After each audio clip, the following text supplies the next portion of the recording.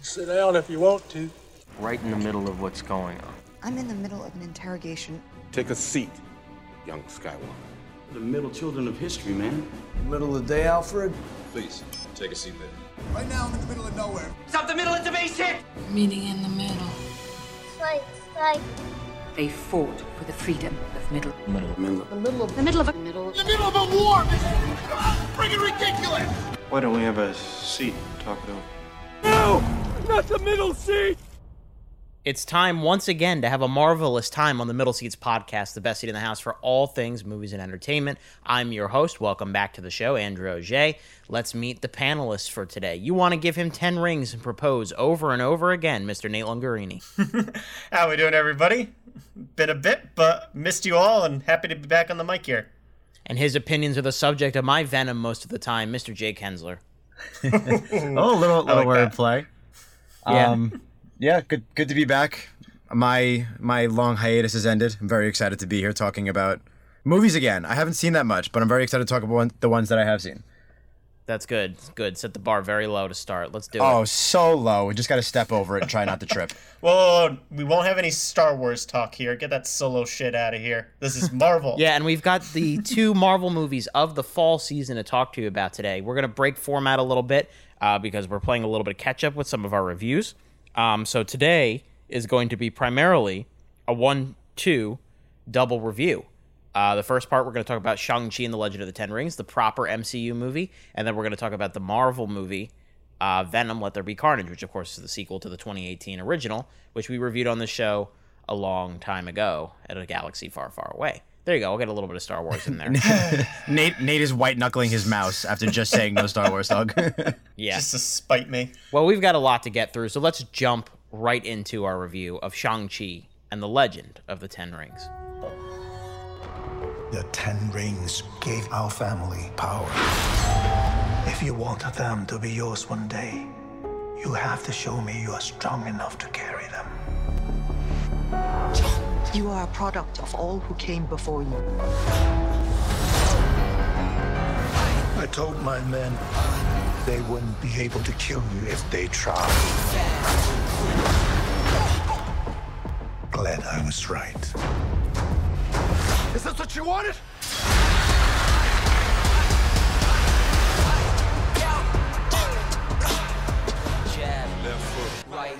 Shang-Chi and the Legend of the Ten Rings, and that's probably the last time I'm going to say the full title because you get the point. It's directed by Destin Daniel Cretton, who has kind of built his career based on a bunch of indie films. Specifically, he works a lot with Brie Larson on movies like Short Term 12 and The Glass Castle. He most recently worked on Just Mercy, which is this courtroom legal drama that got a little bit of awards buzz back in 2019, I believe.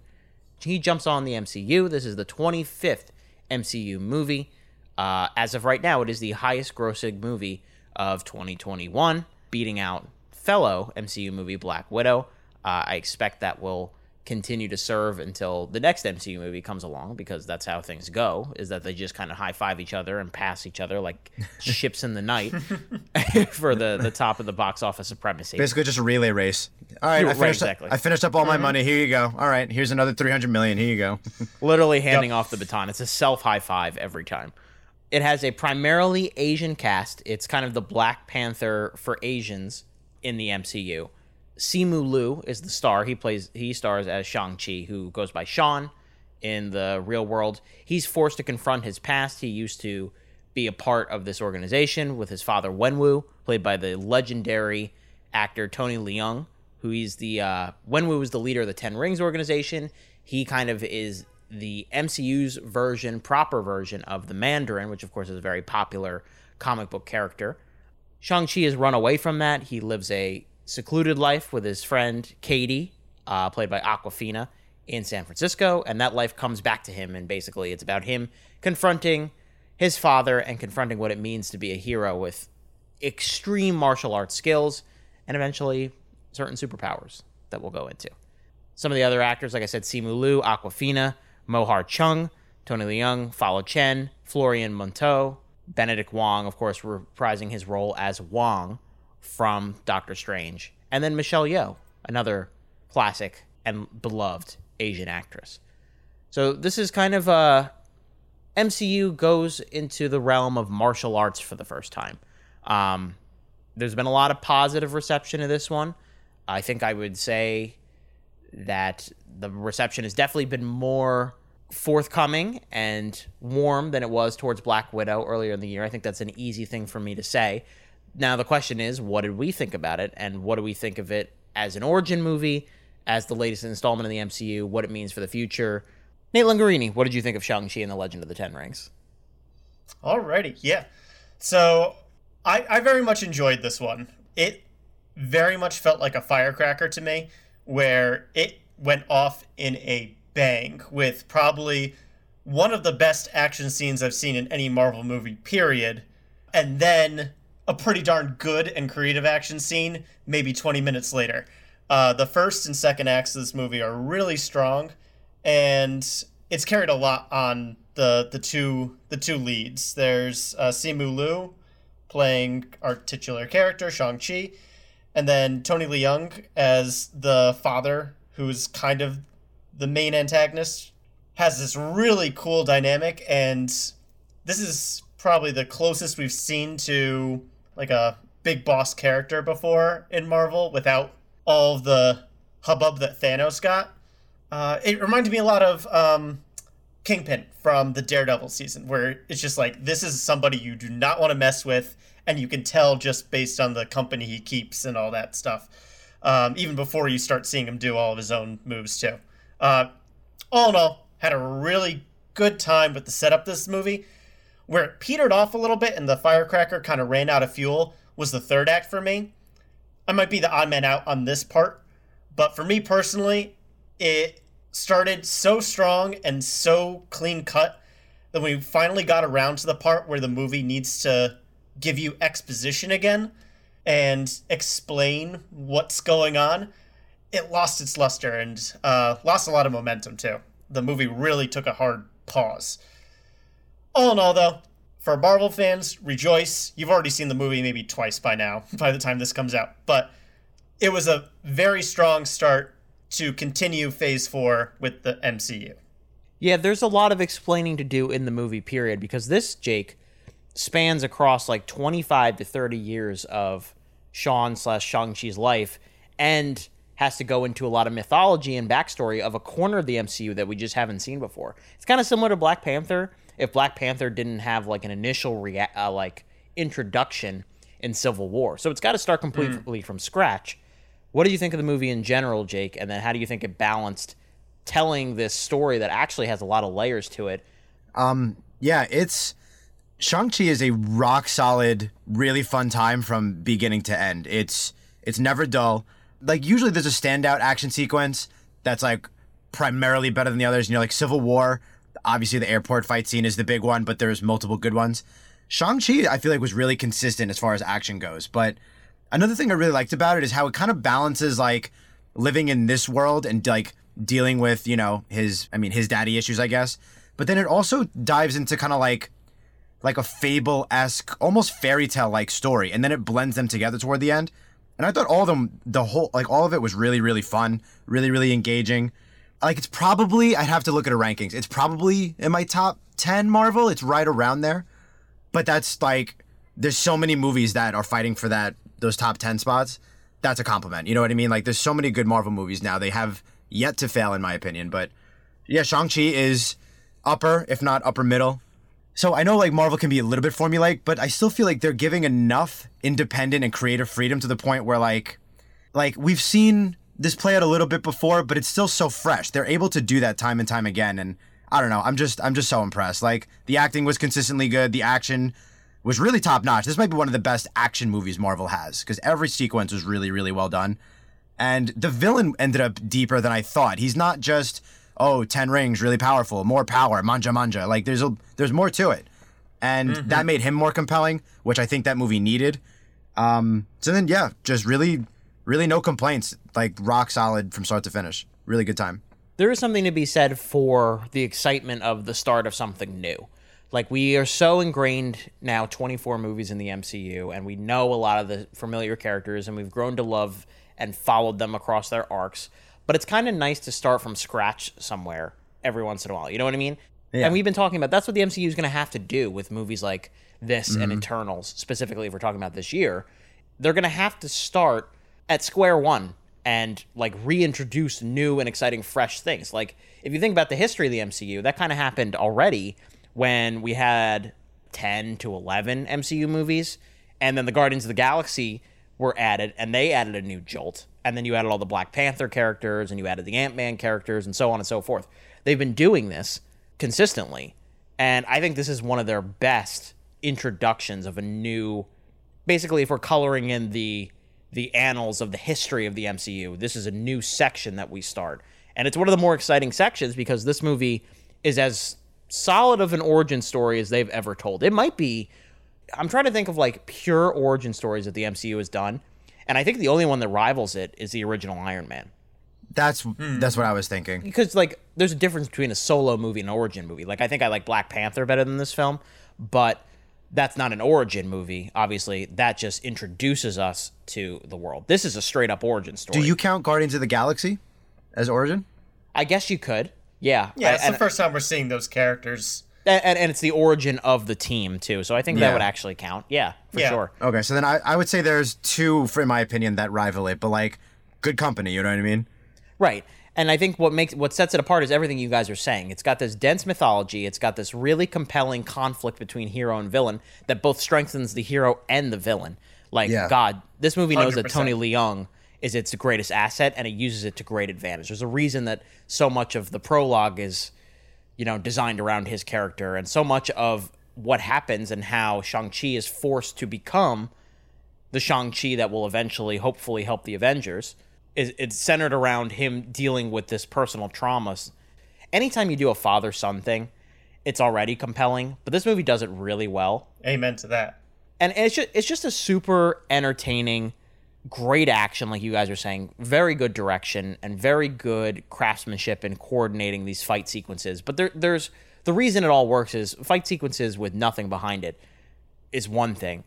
The emotional conflict of this movie and the introduction of all the different characters is what really sold it for me. It genuinely made me excited to see what comes next from these specific sets of characters. And you can't always say that for the MCU stuff. Like I walked out of like the Ant-Man movies and I was like, yeah, I'll hang out with them again. But I wouldn't say I'm 100% excited to hang out with them. You know what I mean? Like they're fun. These characters, I cannot wait for their next adventure. And that is such a thumbs up. And I would agree with Jake that I would say it's upper echelon of MCU movies. It's definitely in my top 10. I think I had it at number 6 or 7 last I checked. I just think it delivers so well on what it's trying to do.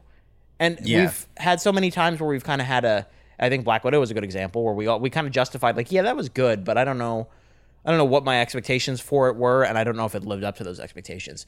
I had very clear set goals for this, and it not only reached them, but basically exceeded them. I would say pretty much ditto that. It was about as good as I was hoping it would be. I feel like Marvel's, in my opinion, reaching this point where I have like numerous 7, 7.5, 8 out of 10s, and then only a few that fall below 7 and 6.5, and only a few that get to like 8.5, 9. Most of them are in that 7 to 8 range, and this is like a really rock solid 8 along with Black Panther and a bunch of other ones. Like it's right in there with most of their really good movies. Like they're just consistently, they're like a machine. They just keep turning out rock solid movie after rock solid movie, and then maybe there's just a decent one, and then there's another rock solid one. It's kind of insane, but it's so impressive in that they're able to do cultural ones like this too, like this in Black Panther. They're able to keep upping the game and still making it Marvel. Like you can tell this is a Marvel movie. Yeah. Even though it's got its own twist and it's got its own style to it, it's still Marvel, which I don't know. I think that's so impressive. And some would say that's for better or worse. And Nate, it seems like you were kind of leading towards that way when you were kind of hinting at any kind of issues you might have, particularly with the third act. Where, I mean, like, these movies have reputations for having very specific problems, and that a lot of them have the same problems. And that's one of the things that a lot of people critique movies about, which is the Marvel movies about, which is like they build to a certain point, and then they're all just big CGI extravaganzas by the end. Yep. And I think I can't really get into too deep about that until we move into spoilers, if we're ready to do that.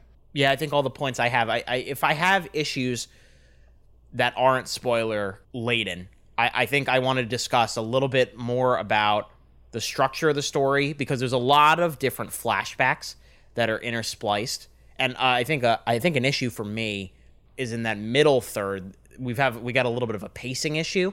Did any of you guys feel that? Because we're going back in time and current time and back in time, and it's all compelling stuff. It's just a matter of the presentation of the material that I had an issue with.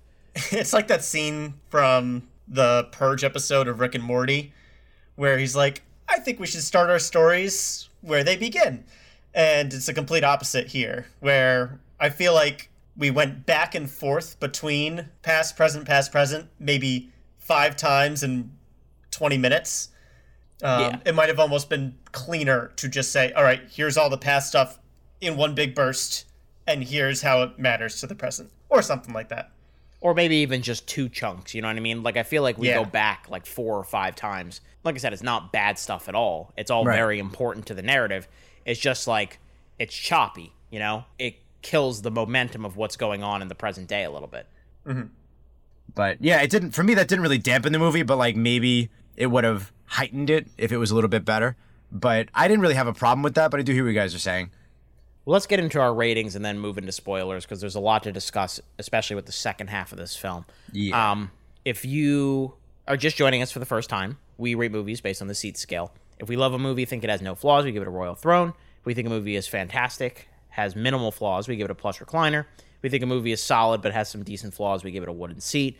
If we think a movie is bad but has some okay things, damp lawn chair. And if we think a movie's horrible, we give it a sleazy outhouse. If we think you should see it in theaters, we put a little bag of popcorn check mark next to our ratings. So Jake, what would you rate Shang-Chi? Easy plush recliner. Like, it's no masterpiece, but it's like one of those movies that's, is it amazing? I wouldn't go that far, but how many flaws does it have? Like, very few. It's just, it knows what it wants to be. It's successful in that vision. And it's just so much fun from start to finish. It's very creative. We're going to be talking about the action a lot because, wow, the choreography. There's a couple scenes in Winter Soldier. There's a couple scenes in Civil War as far as, like, fight choreography goes. But, man, Shang-Chi is going to give them all a run for their money. There's a couple in here, like I remember when it first came out, Twitter was like, oh, that one scene from Shang-Chi. And I walked out of the theater like, which one? There was a couple that I was very impressed with. Like, yeah. And I think we should be clear. It's different style fighting from what we usually get from the MCU. This is hand-to-hand stuff. Oh, yeah. And I love a good hand-to-hand combat fight scene. Like this might be unpopular. I actually don't know, but it might be. I don't think the Bourne fight sequences are that great because he tries to, like, follow every punch, and then I don't know what's going on. This type of hand-to-hand fight combat scenes, oh my goodness, I was just so impressed the whole time. Easy plush recliner. This should be seen in theaters, or the best screen possible. Boy, what a stray shot to the Jason Bourne franchise. Matt Damon just minding his own business at home. Yeah, that's like a 2-decade-old Ricochet at this point. Yeah, right, for real. That's always what I think of. Those movies are very beloved, and when I finally sat down and watched them, I was a little disappointed with the fight styles. But different time. Yeah, digressed. Nate? Yeah, I think way back when we gave Captain Marvel a look-see, I gave that one a plush recliner, and I think for consistency's sake, I'll give this one a plush recliner as well. I'd put it probably a step or 2 above Marvel. I don't know where this is in my great pantheon of MCU films. All 25 I don't keep now. Lists the same way that you do, Drew. And that's a knock on me, not a knock on you. You mean a step or 2 above Captain Marvel, or? Yes, correct. Yeah. I really, really like the first half of this movie. I really like the father-son dynamic that we talked about. And I absolutely adored the action scenes that we've been talking about. It reminded me a lot of old school Jackie Chan, which we don't see a lot in Hollywood, especially American Hollywood. So it's really, really exciting to get really creative fight choreography going on in here. And we haven't even talked about the superhero aspect of this too much. Like, I've complained about DC for having superpowered characters that equate to just punching and kicking things really hard. That's all that Shang-Chi is supposed to really be able to do at the beginning of this movie, is just punch and kick and do all this stuff. But the way they go about it is so creative that it brings that Marvel spin that I bring up every time we talk about superhero movies. And it's just using their powers and abilities in ways that I've never seen put to screen before. And it works. Absolutely does. So, plush recliner, Very much enjoyed it. I wish the third act held up to the first act, but I will take what I can get, and this is a very good get. You know, the upper echelon of these MCU movies, most of them, like a Thor Ragnarok, which is just lulls all the time, and for good reason. A lot of them are built on this great foundation of a story, and I'm sure Kevin Feige will say this at any TED Talk that you ever see him give, wherever it is, in front of the investors or in front of all the fans. He'll say that they start with the story and then build to the action and the Easter eggs and the MCU connections from there. And a lot of the times you kind of look at him, you're like, this is kind of bullshit. I don't know how much you worked on the story for Thor: The Dark World. You just like the Dark Elves. This really feels like, for Shang-Chi, the way that they scripted it and the way that they designed it, they had a great idea for a story and how to integrate all the elements around it. So, for example, if we're talking about like Captain America: The Winter Soldier, that is built on the paranoia of spy work and how surveillance is changing in the modern day. And the movie takes that point and runs with it. Black Panther is about legacy and how to use power and how to, obviously, it's got a big racial tie to how to help your people without causing violence. This one is built on the great foundation. It's basically just the story of this family that's been broken and absolutely destroyed by tragedy and by ambitions and by selfishness. Just a horrific past. And all of those characters coming back to play at once. And the movie does such a really good job at divulging the information and getting the conflict between Shang-Chi and Wenwu, because that's where the heart of this movie is, and that's where the conflict of this movie really shines. And that's what makes it an upper-tier MCU movie. Beyond all the great action and direction and the fantastic cinematography by Bill Pope, longtime cinematographer, and you know, it's really funny, too. The movie, we haven't even mentioned that it's a really funny one of these, too. It's a really entertaining work, but it has more to it than you would expect as well. And that's what put it up for me. I'm not going Royal Throne, but it is a very, very, very strong plush recliner. If you're an MCU fan, this is a must-see. And like Jake said, you've already seen it. But let's move into our spoilers. If you have not seen Shang-Chi, go see it. We all recommend it. If you have, join us in spoilers. Whoa! Oh, spoiler alert! Spoiler! Spoiler! Excuse me! Spoiler alert! So I think, really, the action scene that a lot of people are highlighting is the fight on the trolley, right? Hell to the yes. Sick. The bus scene. Yeah. That was awesome. Sick. And I like that there was a point where it could have definitively ended, and they let it go a bit further, and I was like, that's fine. Let it go. Mm-hmm. That's fine. Absolutely. Yeah. The way he uses the environment, like he's swinging around the poles, he's catching the knife and whatnot in his jacket and then tying up the guy in it in like this super sleek motion. Everything about that was just high adrenaline. Oh my God, I can't wait to see what he's going to do next for the entirety of that. Probably 5-7 minutes tops. While the bus is rolling down a hill. Like, just awesome setup and paid off in dividends. I really, really appreciated the movie for that and all the stunt coordinators that had to work that hard to make that happen. Mm-hmm. Yeah. The main stunt coordinator of this movie, it's kind of a bittersweet success for this film because I know a person who had like a big part, and I'm trying to find his name so I could be respectful. Brad Allen was his name. He was a noted stunt coordinator, and he helped design all the fight scenes, and he sadly passed away. He had such a big hand in designing how the hand-to-hand combat works, and he worked with Daniel Cretton to kind of showcase the action best they could in the space that they had. And it really pays off with that action scene on the bus and in the scaffolding fight that comes later when they eventually go to Asia. Did you like that one more, Jake? I don't know. There's literally like 4+ that I can think of that make me go, like, just very, very cool. I love the trolley fight scene because the little kid in me, like, you could just tell somebody was just getting as creative as they possibly could in this little environment, and it works so well. Yes, use the pole. Yes, cut it in half. Yes, it's running away and you have to veer left. Yes, you have to save the grandma. Yes, all of it works at every single moment. And you could see the effort put into it too, because that's a tight space. That could not have been easy to film. That could not have been easy to pull off, and they pulled it off so well. But then same with the scaffolding one. Like, everything is going to turn out fine because he's our hero and we're just meeting him. But there were points when they're on the scaffolding fight that I was slightly tense. Like, oh shit, this is crazy. This is really awesome. Right. Well, they let him take a punch every once in a while. He's not perfect. Yeah. Yes. Absolutely. Right. It's a John Wick formula, I guess, in that sense, where he's winning, but he's getting beat up the entire time. He's not like walking home like feeling okay. Right. Well, the days of the 80s action stars, and we've talked about this on the show before, where the heroes go in and 30,000 people are shooting at them, and they like the most they get is a graze of the bullet on the shoulder.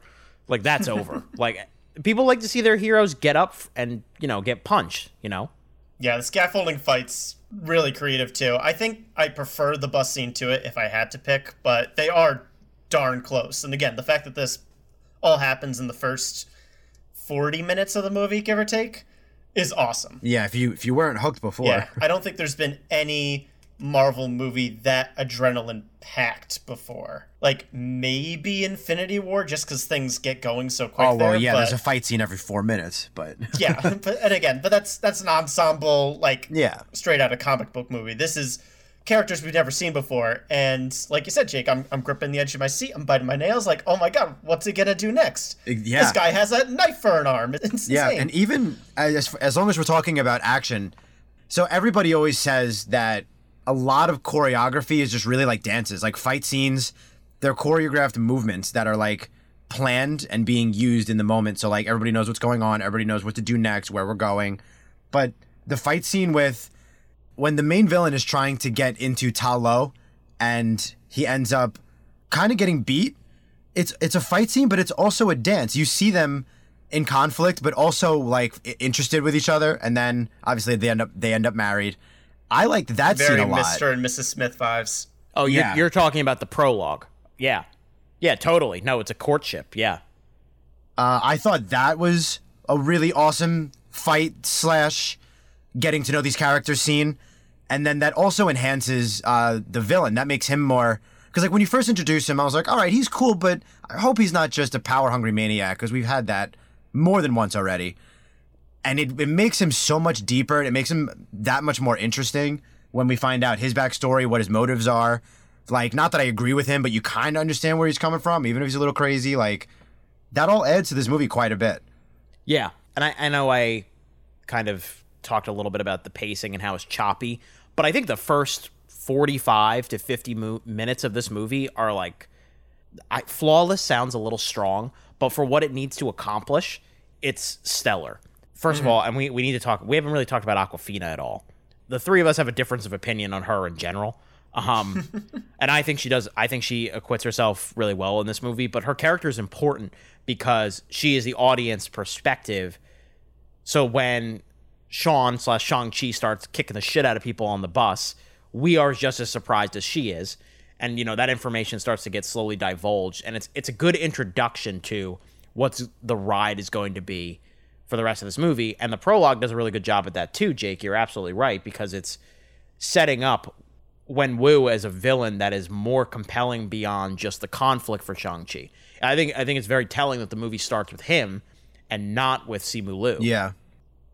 But I think it's worthy and it's effective because it comes, even though, Nate, I want to dissect this third act with you a little bit, but in the third act, it comes full circle from the prologue to the ending. Like I think that all makes sense to have your villain who's, 1,000 years old in the prologue, establish him. More, yeah. And then get to your hero. Yeah, I thought that made a lot of sense. Yeah, I loved Wenwu as the villain. I think he stole every scene he was in, and he was competing with some pretty charismatic people. But the way that he just commands respect, and the fact that he's just such a goddamn good actor. Holy shit, Tony Leung, where the hell have you been? I need to watch more of your movies. I was going to say, he's been around. Oh my God. He was iconic. He was amazing. And again, he complex because the entire time he's coming from his own version of justice, which is, I need to get vengeance for my wife / find my wife. I think she's being held captive. And my family doesn't understand what I know. And I want them to be involved because this is their mother too. I think that's such a cool dynamic too. Like, he kind of sort of forces them into this adventure, but the way that he speaks to them compels them to want to figure out the mystery too. It's not just like, oh my god, Dad's dragging me on family road trip. It is it's not the Goofy movie. And that just made for such a complicated, cool character. Yeah. And that fight at the end between Shang-Chi and Wenwu was spectacular. Like, them battling for the rings and going off on that. Yeah, I like that. I love that. There's a lot that you can say about the character's progression. The whole thing is really just a tragedy. Like, he was a warlord for so long, and it's the story of a guy who, like, tried to go straight, fell in love, tried to have a family, and then completely relapsed when that family was slightly taken away from him because of the mistakes he made in the past. It's like he can't help himself. He's corrupted by the power. You know, that makes what Shang-Chi is going through so compelling, because it's like, well, what's it going to be like father, like son? And, of course, his hero journey is to prove that, no, he is going to be a protector, not a murderer. Right. But then we transition to the third act, where everything comes to a head, and we introduce Michelle Yeoh's character, and Shang-Chi's sister, who we haven't even really mentioned, plays a pivotal role here, gets more involved in the action. Trevor Slattery's there, Ben Kingsley's character from Iron Man 3, along with Morris, the not-faced thing. How would you describe what Morris is? It's a spirit animal. It looks like a stuffed pillow with 6 legs and wings. He's with all faceless, hairy, flying Kirby thing. He's all donk, no face. Remember the little the Ottoman dog thing in Beauty and the Beast? It's like that. Yeah, that's pretty good. There you go. Yeah. We like him. Yeah, he was cute. Ben Kingsley coming back was a fun little aha to the fans, but ultimately inconsequential. It ends up being consequential because he's able to get them back to where Michelle Yeoh is. But yeah, they could have written him out. Screenwritten that in a million different ways. They put Ben Kingsley there for the fans. So Ta-Lo is interesting. Like, it's this whole new world. You can definitely tell that the animators and the graphic artists had a good time making it and creating all the creatures that actually look pretty good. There have definitely been some green screeny CGI moments in Marvel movies in the past and present. But this one did a really cool job just creating this very green environment after so much of this movie takes place in stone and city landscapes and in the dark. So it was a cool, colorful change of pace there. The issue with the third act is that there's so much exposition that needs to happen. And this is the point where the movie's supposed to be climaxing. And we have to go through, like, this whole museum tour of, like, oh, yeah, there's these evil soul-sucking monsters, and they can speak through dreams, and that's why your father's been hearing what he is. Also, we have dragons. Also, here's all this special armor. Also, here's what she is. It's just so much. And I get that you need to set things up, but the whole bit with, like, the soul sucker demons felt just so extra to me. This story had such a clear and concise battle between father and son and differences of ideals and what they perceived as truth. We did not need to have the CGI monster fest and have Awkwafina learn how to shoot a bow and then be amazing at it literally half a day later. I agree with that. That's a little pet peeve of mine. She's there. What are they going to have her do? She can't just stand around. No, I know. It's got to make sense, though. Yeah, but you could have given more for the sister character to do, too. She doesn't get a whole ton to do as soon as the dragons come out. And that's the part that I was like, this is a kaiju fight now, after we had that amazing battle between father and son. And I'm like, I don't need this anymore. I don't care about CGI kaiju fight. I care about Shang-Chi and the relationship with his father, and that just ended so abruptly. And that's where Marvel giveth and Marvel taketh away. Somebody had an interesting point on Letterboxd, and they were like, and I don't know if I agree with this, but they basically said that these movies would be double as good if they cost half as much money. You kind of get the feeling that Marvel has $180 million to work with in the budget, the conflict can never be so small as just the two of them fighting. You know what I mean? Where we've gotten past that. Pay your production assistants. And like, and exactly that, Drew. Like the stakes need to get to world-ending heights because it's a Marvel movie, I guess. And this movie would have been so much better if it was just isolated to the family drama. It would have ended so much cleaner, in my opinion. I didn't need the giant evil bat dragon thing. Yeah. I didn't even really need the big dragon on the good side in that fight at all. I'm partially with you. Like, I think the army of evil soul-sucking bat demon things was unnecessary. And I agree that, like, this is a pet peeve of mine when, like, somebody who's never fought before can all of a sudden shoot the killing blow with a bow and arrow, like, 24 hours later. I'm kind of with you. I'm just like, doesn't work like that. But I like that there's dragons in the MCU now, okay? Sue me. I thought it was cool. All right? I'm okay with them existing. I just didn't need to dedicate 20 minutes of an action scene to them. That's when fair. all I want is the father characters to stay alive. And the fact that Zhu Wenwu is introduced and then taken away, meaning he's not going to come back for future Shang-Chi movies, that one hurts my soul, you know? We've kept around so many mediocre MCU villains to come back later whenever they feel like it. And we lost a really, really good one in the first movie they appeared in. No, I hear what you're saying. I think the movie, like, also, it over-explains things a little bit. Like, we don't... All that exposition probably isn't necessary. Like, audiences kind of can just go with things sometimes. Like, Chi, I think, is definitely one of those things that you could totally do. Yeah. I was pretty wrapped up in that final act, so I'm okay with the decisions that they made and all of the different elements that were in play. But I definitely don't dispute anything you're saying either. One final thing I want to talk about before we move on, because we got to move on to our other review here. Right, that one. We talked about the integration of Ben Kingsley's character. Benedict Wong is basically in this movie for 45 seconds at the beginning, just so that they can bring him back for an admittedly very funny and very sweet mid-credit scene that also makes you excited for how Katie and Shang-Chi are going to be integrated into the MCU going forward. You know, it's like kind of a welcome to the team moment. And it's simple, but it's nice. Yeah, I'm all for it. I can't wait to see the internet reactions keep rolling in about how Hulk is looking like Bruce Banner again. The simple explanation production-wise is that they're just tired of animating the Hulk for these movies. I'm sure that Mark Ruffalo wants to keep getting his FaceTime in. Well, yeah. It is a fun little moment. Right. Well, I'm sure they'll have an answer for that in She-Hulk as well when that comes out. I'm like kind of down to get like a 6-episode miniseries of like Wong and Abomination and their adventures. I'd watch that. And any predictions for what the 10 rings are? The only thing I'll say about the 10 rings is it can't be good news. So that's all I know. There is a little fan theory floating out there. There's 10 rings and 10 like major celestial / eternal characters. And they specifically say that it's not any technology we've seen before.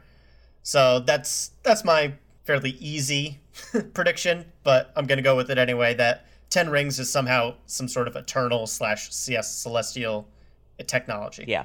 I mean, they got to find a way to make Eternals connect somehow beyond just... Marvel doesn't do one-off standalone movies. Everything's connected, so yeah. You're probably right. You were right about the coral in Old. Anyway. He's still on that, huh? I will never be over that, because I yelled into the mic, I swear to God, if you're right. And then when they brought it up and swam to it, right, we're not talking about Old. Anyway. Yeah, we got to move on. All right, I'll never be over that. You guys have one sentence to sum up your thoughts on Shang-Chi, and then we got to move on. It can be a run-on sentence, but it can only be one sentence. Jake, go ahead. Oh, it's going to be run-on. Do you know me? Shang-Chi is super, super fun from start to finish. Very minimal issues. It's another really good line in a long line of Marvel movies. And it's also more than that. It's more than the action scenes. The story's really fun. It has that Asian culture, like fable, fairy tale kind of aspect that I personally am not that familiar with. So that was refreshing to me. And just good components all around. Good cast, good villain, good story, good graphics, good action. Like just top to bottom, just really, really good. If you somehow haven't seen it and you're a Marvel fan, yeah, you have to see this and you have to see it on a big screen. Nate, one sentence. That was one. I said and a few times. No, that was not one sentence. That was get one out of paragraph. here. Get out of here, Jake. Here's my sentence. I liked it. More, please. Yeah. Entertaining, fun, has its issues. Top 10 Marvel movie. Go see it if you haven't seen it. All right. We got to move on. Let's move into our second review tonight of the sequel to Venom. Venom, Let There Be Carnage. We should be out there snacking on bad guys. You live in my body. You live by my rules. I'm sorry. I don't know what came over me. Please let me fix it so I can play it again. Eddie Brock, I want to give you my story. All I ever wanted in this world is carnage. You feel like home to me. Like family. Is anybody used to the title yet? No. No. Pretty much name drop it immediately in the movie at some point. I won't say who says it, but... Yeah, I was sick of that shit as soon as that happened. Venom, Let There Be Carnage, directed by Andy Serkis, who, of course, you know as Gollum and King Kong and Ulysses Claw. He's been around forever, obviously mocap king. And he helms not his first movie, but probably his biggest movie to date. It stars Tom Hardy, Woody Harrelson, Michelle Williams, Naomi Harris, Reed Scott, Stephen Graham, the sequel to 2018's Venom, which was a massive hit, financially, not critically. This one has been getting better reviews. It is way shorter. It's about 90 minutes, and it basically is about Eddie and Venom learning to coexist. It's not really going all that well. They're about a year into their tenure together. They basically spend the first half of the movie arguing, and then the second half of the movie is basically defending themselves against Cletus Cassidy, who is a serial killer. Nate, doesn't Andrew already sound tired? He's already tired of this movie. It's like kind of hard to sum up, surprisingly, because it's like, I'll give the movie this. It's simple. Not a lot happens. No. Cletus Cassidy, he gets infected with Venom's blood, and then he becomes Carnage, who is a red symbiote, who is extremely dangerous and has a lot of different power sets that Venom doesn't have, which begs the question, if he comes from Venom, why doesn't Venom have said power sets? Yeah, I was going to say, not that you made this up, but a lot of things you said, which do happen in the movie, I'm not sure make that much sense. Yeah. But anyway. We'll get into it here. Yeah, we will. We will. Jake, why don't you start, since you're running hot here? Yeah, Venom, Let There Be Carnage. That's the last time I'll say the full title. Venom 2 suffers from that sure, let's go with it storyline. Like, I guess this has to happen in order to move the plot forward. I'm not sure it makes sense, but I guess it has to happen. But then the movie's not fun enough to work with that kind of story. So you end up scratching your head, and then it ends up being too silly at times. And then there's some horrible dialogue. They force the word carnage in way too many times. And then there's just leaps in logic. There's plot holes. And then you just hope that Tom Hardy and Woody Harrelson can do the best that they can to save this movie. And I guess they do their best. But even then, I've seen Tom Hardy in better. Certainly. I've certainly seen Woody Harrelson better.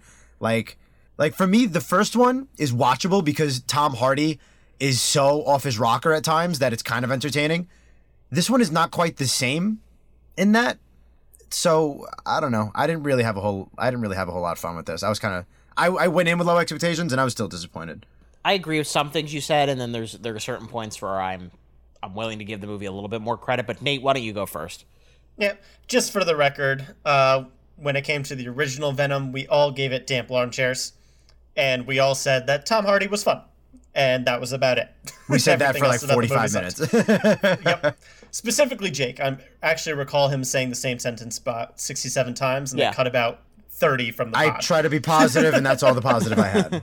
This time around, they made the Venom-Eddie dynamic more fun, a lot more comedic. There was a lot of comedy in the first one too, but they really dig their heels in here.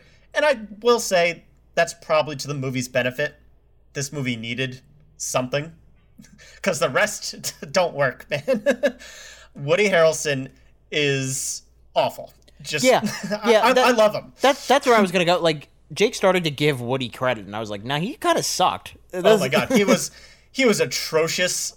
Like we said it in the trailer, like, I hope he's got like a really cool Carnage voice or something, or they're withholding something where he gets to just go all out and all ham like Tom Hardy did in the original. But no, he just sucks the entire way through. He's an awful character within the context of the movie as a serial killer. And as an actor, like, there's nothing fun to grab onto. We've seen so many sociopaths over the course of the last 10 years of movies, because movies have gotten more violent, and I've been seeing a lot more of them. This is not no Heath Ledger Joker. No. No, and I don't think that's fair to him to have expected that, given the level of writing on display. It's not even hammy. It's not even campy. It's just like, it's just one note. I'm bad and whiny. Right. The whole way through. But before we just shit talk, generally one of the better actors working today, I want to throw out the M word. Was he miscast? Because I feel like he was miscast. I think it's a combo. I would say yes, miscast, but I would say there's not really a whole lot to that character anyway. He loves this crazy woman. Yeah, I didn't even mention her. Naomi Harris plays Shriek, who is a villain from the comics. Basically, her power set is she yells loud. Screams loud enough to make you deaf, I guess. She's the Black Canary of the MCU. Yeah, right. Yeah. Exactly. I would say miscast. I think there are people who could have done a better job, but I don't think Carnage was well written. What's his name? Cletus Cassidy is just a crazy man who wants to be with his crazy woman, and then he somehow, I don't think this makes a whole lot of sense, ends up with a symbiote that is different than Venom, even though it's from Venom, like Andrew said. And I still don't think that blood thing works, but I'm not a scientist. Anyway. Whatever. Yeah, whatever. And then Carnage is just like, rawr. And he's like, yeah, I want to get Eddie Brock now. Like, whatever, man. Like, Yes. I would like to discuss that further later. That specific last point you made. Because I don't really understand a lot of that. Nate, do you have more to say in your intro, or can I go? Just go off, King. So here's the thing. The movie deserves credit for realizing the strengths of the original and leaning into that a lot. This movie is the positives of the first, but like triple that. But it also is the negatives of the first and double that. So it like evens out to a better movie, but it's still not a good one. Hardy playing with himself as Venom, still the highlights. There's a lot more of that in this one. The movie is funny at points, shockingly funny at points. And then there are other points where it's just like you just get the fatigue of it going on and on. Venom looks cool. Carnage, design-wise, looks cool. I guess. Probably where it ends. It's an oxymoron here because it's like I'm happy that it's so short, but the movie itself is just insanely rushed. Like, yes, it realistically, the difference between, and spoiler alert for my rating, the difference between damp lawn chair and wooden seat might be 10 more minutes of development, but like, who even knows if that would have even mattered? I think that's important. 90 minutes versus 105 could be the difference, like you said, could be the difference between a rushed, kind of sloppy movie and a movie that kind of makes sense. Yeah, but then you make the argument, was this movie broken to begin with, and they just are kind of salvaging the wreckage, and it's I mean... Yeah, but it's not like 145 is long. If this movie was like 2 and change, yeah, you can cut it, but 145 is always acceptable. Yeah, neither Venom nor Venom Let There Be Carnage I will ever mention in the conversation of the worst superhero movies ever made. No. But they exist in this vacuum of mediocrity in the middle. This movie is just so lame at points, and everything you guys are mentioning is true. The Carnage character doesn't work. I don't know why we brought back Michelle Williams just for her to not do anything again. Like, no, it's for the she-Venom thighs one more time. Yeah. Yeah. Which that is a bit that I like. So I'm kind of glad they brought that back too. Bonk. It's the DJ playing Party Rock Anthem by LMFAO over and over again. And it's like, okay. I mean, like, this song's catchy, but can we, like, do something else? Like, yeah. It's like... So I guess, like, the question is, why do these movies keep doing so well? Are these the new Transformers and people are just thirsty for more branding? I don't know. I don't get how the first movie made $800 million. I don't understand it. It's just like, people are nostalgic for mid-2000s blockbusters all of a sudden, but people forget that those movies were bad. It's like... Yeah.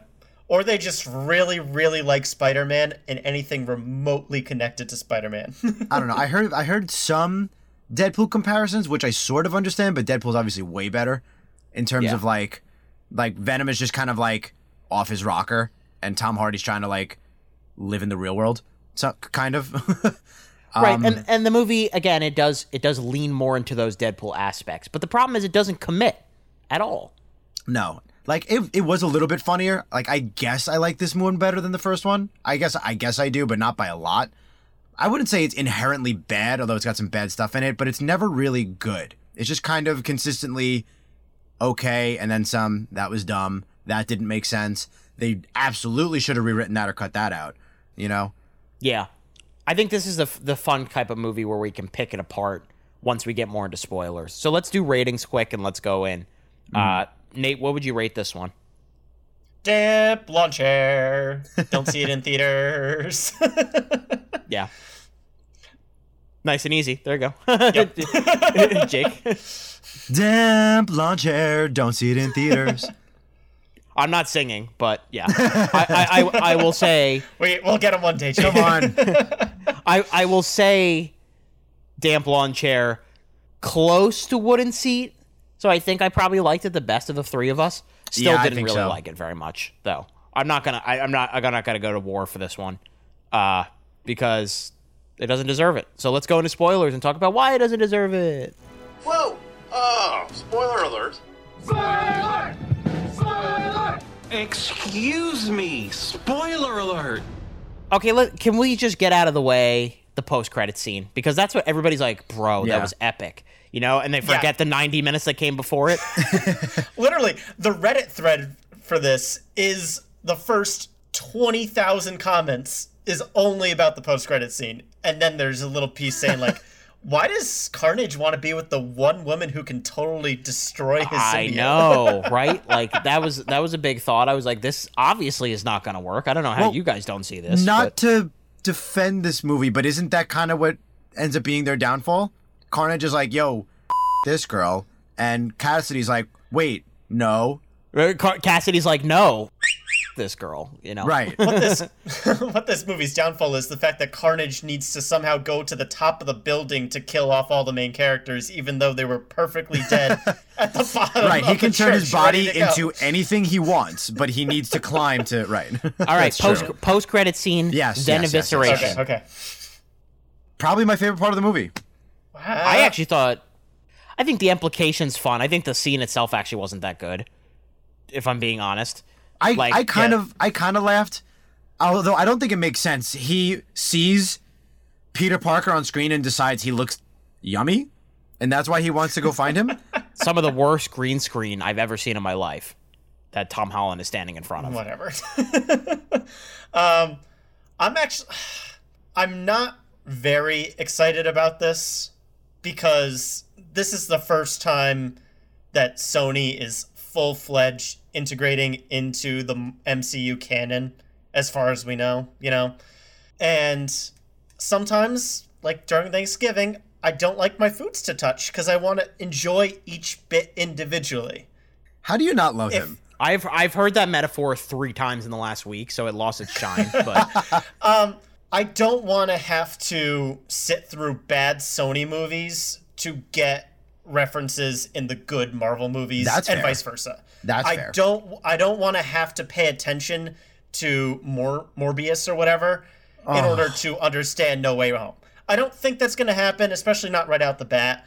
And if they want to bring in Venom for like 1 or 2 fun kill scenes in an Avengers movie, okay, that's fine. But then it's like, what's the point? Yeah, the web is so complicated at this point, and it's fitting that we're talking about Spider-Man and all this. I'm going to start losing interest eventually. I don't know when that moment is. Shang-Chi obviously still proves to me that the Marvel hype is there. But the more convoluted and more homework that you gotta do before each movie comes out, the harder it is to keep up. And having to pay attention to the Sonyverse and the Marvelverse now doesn't make me feel like a happy viewer. It makes me feel like a consumer, and that's not how I want to feel at the movies. I I do feel that. I can already barely keep. Once Marvel started announcing TV shows, I was like, I might be in trouble. I can go see these movies in theaters, but if I'm expected to watch all these shows now too, I might be in a little trouble. I can't keep up with everything. I can barely keep up now. So Nate, I agree with you there because, well, and that's the other thing. The Sony movies have not been that good. So I don't necessarily want to keep up with them. That being said, I am excited to see Venom in this because Marvel's making the movie, not Sony. Tom Hardy is getting his Venom debut in a Marvel movie. So back up. Are you implying that he's in No Way Home? Is that what you think is happening? You don't think he's in No Way Home? I don't know. What do you think the post-credit scene was implying? That he'll show up eventually. Well, wasn't he warped to an alternate, another universe? Isn't that what happened? Yeah, but they got to get him there for future movies. I didn't take that as he's definitely in No Way Home. Yeah, like you got to remember that Sony was considering moving Venom 2 back to January, meaning it wasn't necessary to view you're right. these in I'm not this as excited order, anymore. you know? Never mind. Yeah, it's just implying that this is going to happen eventually. Exactly. Now I'm not as excited because I thought that was implying we're going to get Venom in No Way Home, which I was like, oh, cool. Biggest Spider-Man crossover ever. I'll take it. See, if it was guaranteed that it was only No Way Home, I wouldn't care so much. I see. Because, I see. Like, I can see Doctor Strange's spell or whatever. We haven't really talked about the No Way Home trailer on this pod yet, but assuming all the fun cameos we're expecting get wrapped up in that movie and we don't have to worry about those characters ever again, that's cool. And Venom can show up for that. But that's what I was expecting. I was kind of surprised you guys were like, not for it, but now I totally understand. Yeah. No, I never said I wasn't for it. I just like... Just not as hyped. I was like, that seems really cool that he might be in No Way Home. But if you guys are right and that's not the case, then I'm definitely not as excited. And I am definitely sticking with my damn Blanchett rating. Because it all hinges I was going to say, did that move the needle? We need to talk about the text of the movie. It's just the the big positive, the big excitement for me just went away. Thanks, guys. It's just like... I'm kidding. And we've had this discussion before. I don't have the same concerns as you guys do as we integrate more and more characters because I think that the way the movies are going to be designed, it's very much going to be like they're going to make it idiot-proof / like very casual viewer friendly. So you won't have to see the other movies to understand like the broad strokes of this is this character, this is why they're integrated. But it will be like extra oomph for a lot of the characters. Like for example, if we're talking about Doctor Strange in the Multiverse of Madness and Wanda being in that, I don't think you're going to have seen all 10 episodes of WandaVision to understand what's going on. I think they'll catch you up. Wouldn't you have to watch Falcon and Winter Soldier to get Captain America 4 though? No, I don't think so. I mean, I think they'll do a recap. It's all about, I mean, I guess, but I feel like that one's going to be about Sam being Captain America. He comes into that in the show. How can you I feel like you kind of have to watch it. Right, and Falcon and the Winter Soldier is ostensibly a prequel comic that leads into that main adventure, I think is what it's going to end up being. I would feel super nervous going as Captain America 4 without having seen that show. Okay, well you're not everybody, you know what I mean? Like the general audience is... Yeah, you're right most of the time. I don't know that you're right with this. I think their shows seem pretty intertwined at this point, and I do have a concern. We have to see where they go, but I don't know. I think it's impossible to know at this point. Yeah, obviously. We're trying to see into the future. I'm in wait and see mode. Yeah, we have to see into the future. I have a concern. Let's go back to Venom, Let There Be Carnage, because we needed to get that out of the way. Do we have to? Yes, we do. Yes, we do, because we haven't talked about the movie itself really that much. We're like, no. What else? What else? What do you guys think was really funny? Venom at the rave, I thought was probably my favorite scene. Yeah, that was pretty good. I enjoyed that. It went on a beat longer than it needed to, with him standing in front with the open mic. Oh, I like that. I thought that was funny. All right. Yeah, and I think that's kind of been a consensus favorite scene for a lot of people. Teach his own. Again, it's skip. What would you have rather done? Another Carnage Shriek scene? I'd rather they hang out there. Oh God, no. I guess my humor came more from the Venom Eddie banter and less Venom on his own, if that makes sense. But I like the scene as a whole. It just went on a beat too long for me, but that's my personal preference. The fight in the apartment was my favorite comedic moment of the movie, with like the 2K TV getting thrown out the window and the bike getting where he breaks his nose twice. Yep, so I can break it again. Yeah. Boom! Like that was great. That was my kind of humor. Yeah, for me though, the Venom, like, that was good, but I have little, and I don't know if you guys are gonna go with me on this, but I have little pet peeves where, like, I know this is about a symbiote that is controlling a man, but it still has the logic in the movie still has to make sense, and I have pet peeves when it doesn't add up. So, for example, in the beginning when he's talking to the police detective, and there's clearly he's talking to Venom in front of the police detective. Like, there's obviously something wrong with him from the police detective's eyes. And then nothing happens because the plot has to move forward. Like, that irks me. That needs to be touched up. Well, what do you mean nothing happens? I mean, like, the police detective just side-eyes him and, like, you're a weird dude. Yeah, well, I mean, and he's then that's suspicious of him the whole movie. But yeah, I don't know what. Yeah, but he just, like, side-eyes him. If I was having a conversation with somebody and all of a sudden they started to lose their mind and talk to themselves, I would be like, what the Are you okay? Mm-hmm. He just gets a look and then, like, basically, like, scratches his chin and goes, something's weird about him. Mm-hmm. Actually, weird tangent on the police captain. Maybe it's just me being dumb. I didn't know he was, like, investigating Eddie. I thought he was, like, Eddie's boss at the paper he was working at for the first 30 minutes of the movie. Oh, and really? Then when he, like, shows up with a gun drawn, I'm like, oh, wait, no, I totally misread this character. Yeah, Eddie doesn't work anywhere, right? He's still unemployed. He says something like, if you have even though any... he's this, like, beautiful San Francisco apartment. Yeah. Oh, you misunderstood when he was like, if you have leads. Exactly right. That's what I was asking. Yeah, I see. when the character was asking him for leads in the investigation, I thought he was looking for, like, leads so I can put it in my story. And the reason he got so furious for Eddie publishing it was because he didn't get any sense out of it. What a newsie. Obviously wrong, but... Yeah, LEDE lead. That's how quickly the plot moved, I guess. Yeah, I thought everything with him kind of sucked, if I'm being honest. Like, I don't know how the movie expects you to think that he was the guy that helped Shriek, or, like, you know, he was responsible for Shriek's capture or whatever happened. He took a blast at point blank from her scream. He should be dead, not deaf. And he's, like, not even deaf. He's got a hearing aid. He's like, he's like, all right. He made out pretty well. Yeah. Mm-hmm. Guys, what does Carnage want? Like, what's his deal? Just go be Carnage. Like, why are you so mad at Exactly. I used the Joker comparison because that's a character who just reveled in the chaos of things, and that's what I expected Carnage to be. Carnage having to spend the entire movie just pining after his girlfriend is so dumb. Well, I thought Cletus Cassidy was like, oh, you did bad journalism, and I want to tell my story, and you didn't tell it right, so now I'm coming after you. And then Carnage was just kind of like, yeah. Well, yeah, that's my point. Like, what? I guess, just like, he's like, hello, father, and it's like, all right, like... Was it like, I don't know, I'm trying. Maybe it was like, hey, kill this guy Eddie Brock for me, and then I'll let you live in my body and eat whoever you want. Is that what it was? We shouldn't have to be finding out on the podcast, but... They said something like that in the car ride, I think. Where, like, we both got something we want from the other. Let's work together kind of thing. It's the same conflict as Riz Ahmed and Shocker, or whatever the name of the Venom was in, or the symbiote was in the first Venom, where it's like... Grey Goo guy. Yeah, Grey Goo guy, yeah. Where it's like, they're not compatible, but Eddie and Venom are, and it's like, well, if they're not compatible, why are they still together? Like, I get, like, one feeds off the other's power, I guess, but, like, I don't know.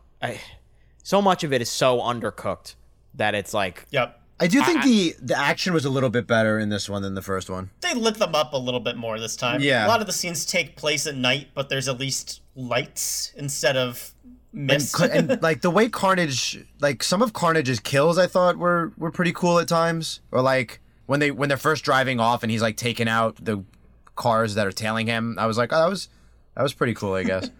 Can we all agree, though, that the Prison Break tornado move looks stupid as hell? Oh, I forgot about that. I'm gonna spin around so fast that I make a whirlwind straight out of frickin' Pokemon. It's the second grade. Look how fast I am. Mm-hmm. Going back to Eddie and Venom being together, like, they like, ostensibly break up. The movie's obviously a love story between the two of them. Very sweet. Sure. I was on Venom's side a little bit. Eddie's got to let him eat people. He's like basically starving Venom. I mean, let him eat the bad guys. Why not? I guess it's the whole, like, who are we to say who's bad, you know? Yeah. Murderers are pretty bad. Well, I mean, Tony Soprano's a murderer. Would you let him meet him? Yeah. Yes, I would. Yeah. Okay. Well, then there you go. If I didn't follow him for 75 episodes, I wouldn't like him. Well, right. That's the thing. Yeah. Like, there's a very fine line with assigning the death penalty to people you meet. Yeah. Like, I get that he's the anti-hero story.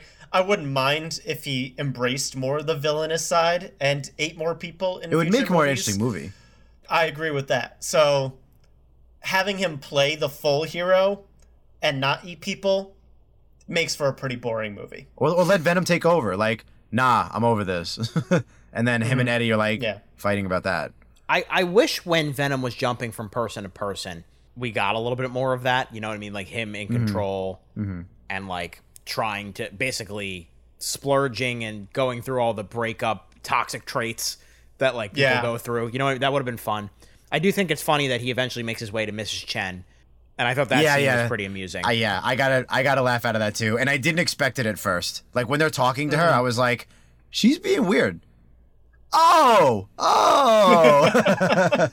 Why is she being weird? Oh, okay. Yeah, I like that too. There we go. There's some positives. Yeah. I would have appreciated just a little bit more creativity with some of the action scenes. Like, I get that they had to keep it PG-13 because they're all about the money that PG-13 makes. Of course. But and it worked out. I mean... and money-wise, yes, it worked out. But quality-wise, like, the kills are also boring because everything happens off-screen. Like, everyone's just getting stabbed just out of frame. Even, like, the eating of people just all happens out of frame. And when your villain is Carnage, who is literally chaos incarnate, blood and gore everywhere, I'm gonna stab all the things. It equated to just like, oh, there's going to be sticky red stuff in the corner of your screens here and there, and we're going to say we ate somebody and move on. It's boring. I'm not even really a blood and gore person, but this was such a soft PG-13. I hope Andy Serkis does other better things. I don't think any of the issues with this movie are Andy Serkis' fault. I don't know if it's his fault, but like, this could have used an entire facelift. But like, that's the writing then, I think. But I mean, there are times when like a script's not that great and a really talented director makes it better, you know? Yeah. It certainly is not a ballsy movie, but I feel like we knew that going in. And again, I feel like that goes beyond Andy Serkis. I don't know. I think you got to start from the top and be like, the whole concept of us making this movie in the way that we decided to make it. Like it was a good use of their one F-bomb, though. I'll give them that. When they finally get rid of Cassidy. Yeah, that the F-bomb in the first movie was so weak that I'm glad that they used it better here, right? All right, I think we're running out of steam here. Oh yeah. A lot of gaps here, so let's wrap it up here. Jake, final thoughts on Venom Let There Be Carnage.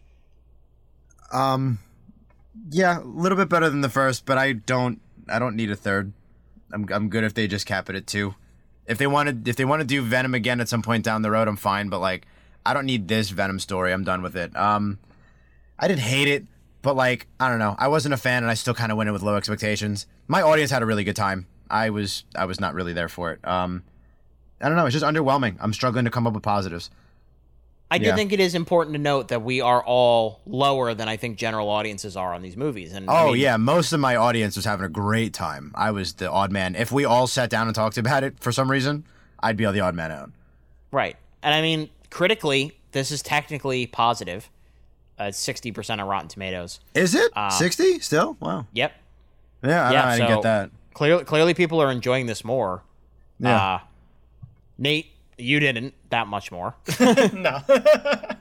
I never got full mad at this movie, hence the damp lawn chair. Yeah. And not the sleazy outhouse, but I was either bored or I was laughing. So if they want to make a third one, you got to keep leaning into the comedy and just make the story Tom Hardy and Eddie Brock focused, I think. Because without a Spider-Man, the villains here are weak, and the weak structure around these characters is even worse, to the point where it's borderline travesty and at best mediocre. So let's do better. Venom's a fun character. Tom Hardy's a good actor. Yeah. We can do it, but not this movie. Yeah. I mean, it's kind of a drag and drop of what I said about the first movie, but on steroids a little bit. Tom Hardy deserves credit for not phoning this in and bringing as much energy as possible to both Eddie and Venom. And he really elevates a lot of the bad material. And there is still a lot of bad stuff. There's just less bad stuff this time. I still wouldn't recommend it per se, but I wouldn't scream and beg and tell people definitely don't see it. You know what I mean? Like, if you're going to watch it, you're going to watch it. It is what it is. So that's Venom, Let There Be Carnage. By the way, I just to bring it to a nice bookend, like, the fact that Cletus basically says that line is exhausting. I wanted to, like, God, my eyes rolled so hard I thought I was going to crack my orbital bone. I was like, stop saying that. It doesn't work. Stop it. Leave it alone. Right. All right, well, that'll do it for this review and for our Marvelous episode here on the Middle Seats podcast. Before we go, Nate Lungrini, where can they find us on the internet? Alrighty. Here's how you can get in touch with us. Please like, comment, and subscribe to our YouTube channel, The Middle Seats. You can also listen to us on the go on all your podcast platforms, including SoundCloud, iTunes, Stitcher, and Spotify. For questions, comments, and updates on the show, keep an eye on our Facebook, Instagram, and Twitter, all at The Middle Seats. And if you like what you hear and want to see more content, let us know and spread the word. Heading into the home stretch of 2021, we've got a lot of big movies coming down the pipe. We're going to cover as many as possible for you. You can put it on your calendar now. We're definitely going to be talking about Dune at some point. You can definitely guarantee we're going to be talking about Eternals and Spider-Man No Way Home. The rest, we're going to get as much to you as possible. Thanks for joining us, as always. For Nate Lungrini and Jake Hensler, I'm Andrew Auger. Keep that seat warm, everyone. We'll be back soon.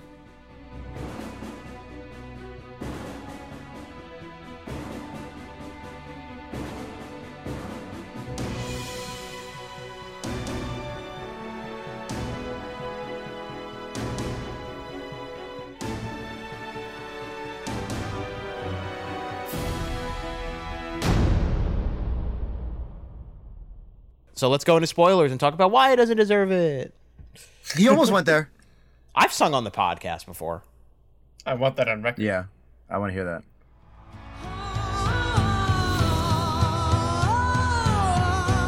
Ah.